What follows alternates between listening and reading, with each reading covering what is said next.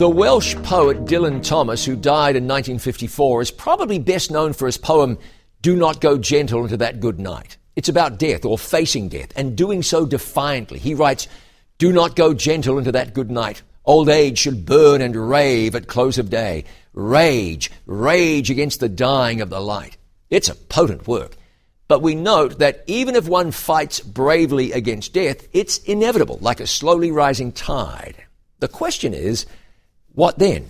Jesus said in John 14:2-3, I go to prepare a place for you, and if I go and prepare a place for you, I will come again and receive you unto myself. If life is so precious that one should rage against its demise, perhaps one should wish to extend it indefinitely. Jesus offers eternal life. When you decide for Jesus, you're deciding against the dying of the light. I'm John Bradshaw for It Is Written.